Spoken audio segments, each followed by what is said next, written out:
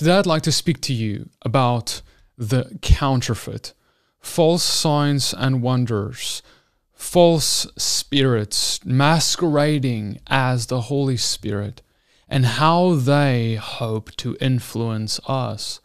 I want to submit to you that the point of what the enemy is trying to do is deceive, and it shouldn't shock us that he has even hoped to deceive us in what he seems to want to do with demons masquerading as the Holy Spirit or with false signs and wonders. I want to submit to you that in some circles he has been successful, and we have, thinking we are being discerning, actually allowed him to cloud our judgment and our discernment the way that he always wanted to.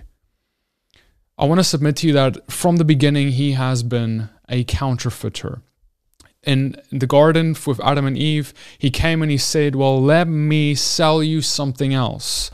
A different plan from God's plan, a counterfeit plan, to give you a counterfeit identity like God, he says. And as Adam and Eve fell, he continuously comes with more counterfeiting, giving counterfeit knowledge. See, brothers and sisters, in this similar way, his demons, the Kundalini spirits, whatever you want to call them, they hope to do the same thing. They're often illustrated as snake spirits and whatever else like this, but they do really the same as any kind of counterfeiting operation, even in the modern world today. I mean, if you think about today, we have people who try and counterfeit products, right? They see, oh, there is a brand name.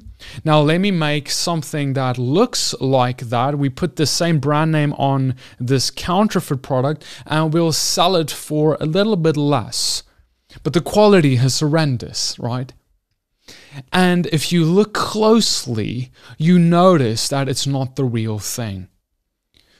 But the objective, right, of this counterfeiting operation is not really, number one, to make you think that it is the real thing. It is to steal sales from the real thing by looking kind of like the real thing to the undiscerning. And this is a very close margin that we have to judge. What is the primary goal of the enemy? The primary goal of the enemy is not to have a demon in someone, rolling on the ground and people thinking, oh, look, that's the Holy Spirit and that's it. That is one of the goals, but it's so that when people see that and they discern that that is not the Holy Spirit, but yet it kind of looks spiritual. It kind of looks supernatural. So therefore, let's throw out everything with a supernatural slant, a spiritual slant, even when it's actually a move of the Holy Spirit. See, brothers and sisters, I want to submit to you that the counterfeit, the false spirits, the demons in this world are trying to destroy the reputation of the Holy Spirit by causing us to judge improperly, by letting us use our experiences with unclean spirits, bad experiences that is, to judge a move of the Holy Spirit potentially. But see, to judge a move of the Holy Spirit, I'm not going to use my bad experiences. To judge a move of God, of any spirit for that matter, I'm not going to use my experiences that were traumatic. I'm going to use the scriptures. Because the scriptures is what gives us discernment. But when we start saying, well, I saw this in my past, I saw that in my past, this bad experience I had, this kind of looks like that, watch out. Because in that moment, what you're doing is you're using the wrong lens to judge by. You're judging by a past experience that may have very well been demonic and bad, instead of judging by, well, what does the Bible simply say? Because see, I want to submit to you that when Satan is doing all of this stuff, right, trying to confuse us by false signs and wonders, he's not just there to deceive the undiscerning, but he's there to deceive the religious man who thinks he is discerning. Because the religious man can easily be the one who starts judging the real as fake, because that's what they did with Yeshua. Remember that those Pharisees who came to Yeshua, he was the real deal. That was the real move. That was the real move of the Holy Spirit. But yet, that was the very thing that they misjudged. They said, "You are looking like moving by Beelzebub." Where did they hear about Beelzebub? Their past experiences and what they know in their tradition and what they have heard from what Satan wants to do, spiritual things that he wants to do, they have used that framework to judge whether this is a move of God, instead of judging, as the Bible teaches, by the fruit. By the fruit you will know them. A good tree cannot bear bad fruit, and a bad tree will never bear good fruit. So, brothers and sisters, I want to submit to you that this unclean spirit, this Kundalini spirit, this deceiving spirit that hopes to deceive us, hopes to actually draw us in to blaspheme the Holy Spirit. Destroying the reputation of the Holy Spirit to such a degree that we point a finger at the Holy Spirit in our own minds and say, well, that's a demon. And that is the dangerous place that those Pharisees who came against Yeshua were entering into. And so, what is the point? Why am I saying all of this? When we judge things, we have to ask God to deliver us of our past experiences that were traumatic.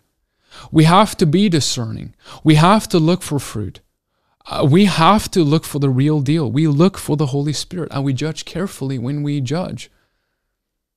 But we don't judge and allow past experiences, past traumas, to be the thing that clouds our judgment, directs our judgment.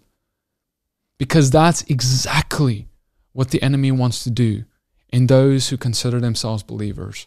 Because if he can get you to turn against the Holy Spirit, even if you get to judge an unclean spirit rightly, but if that experience caused you to judge the Holy Spirit in the same manner, guess what? The main objective of the enemy has succeeded in you.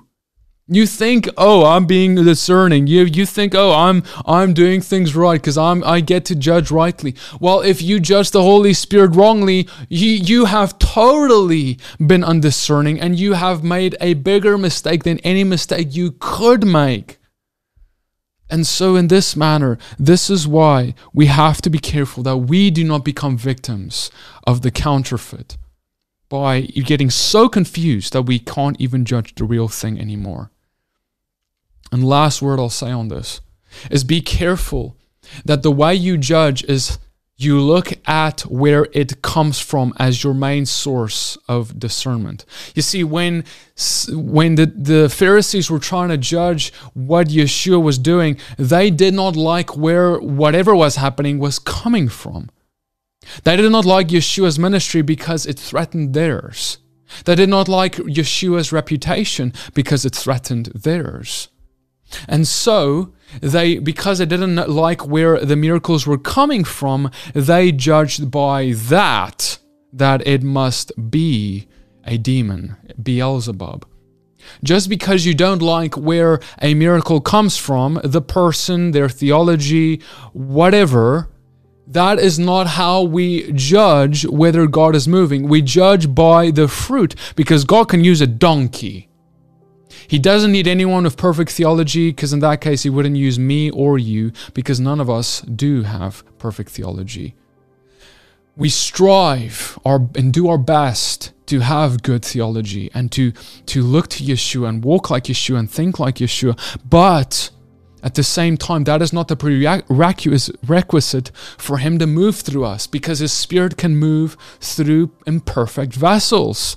And so what do?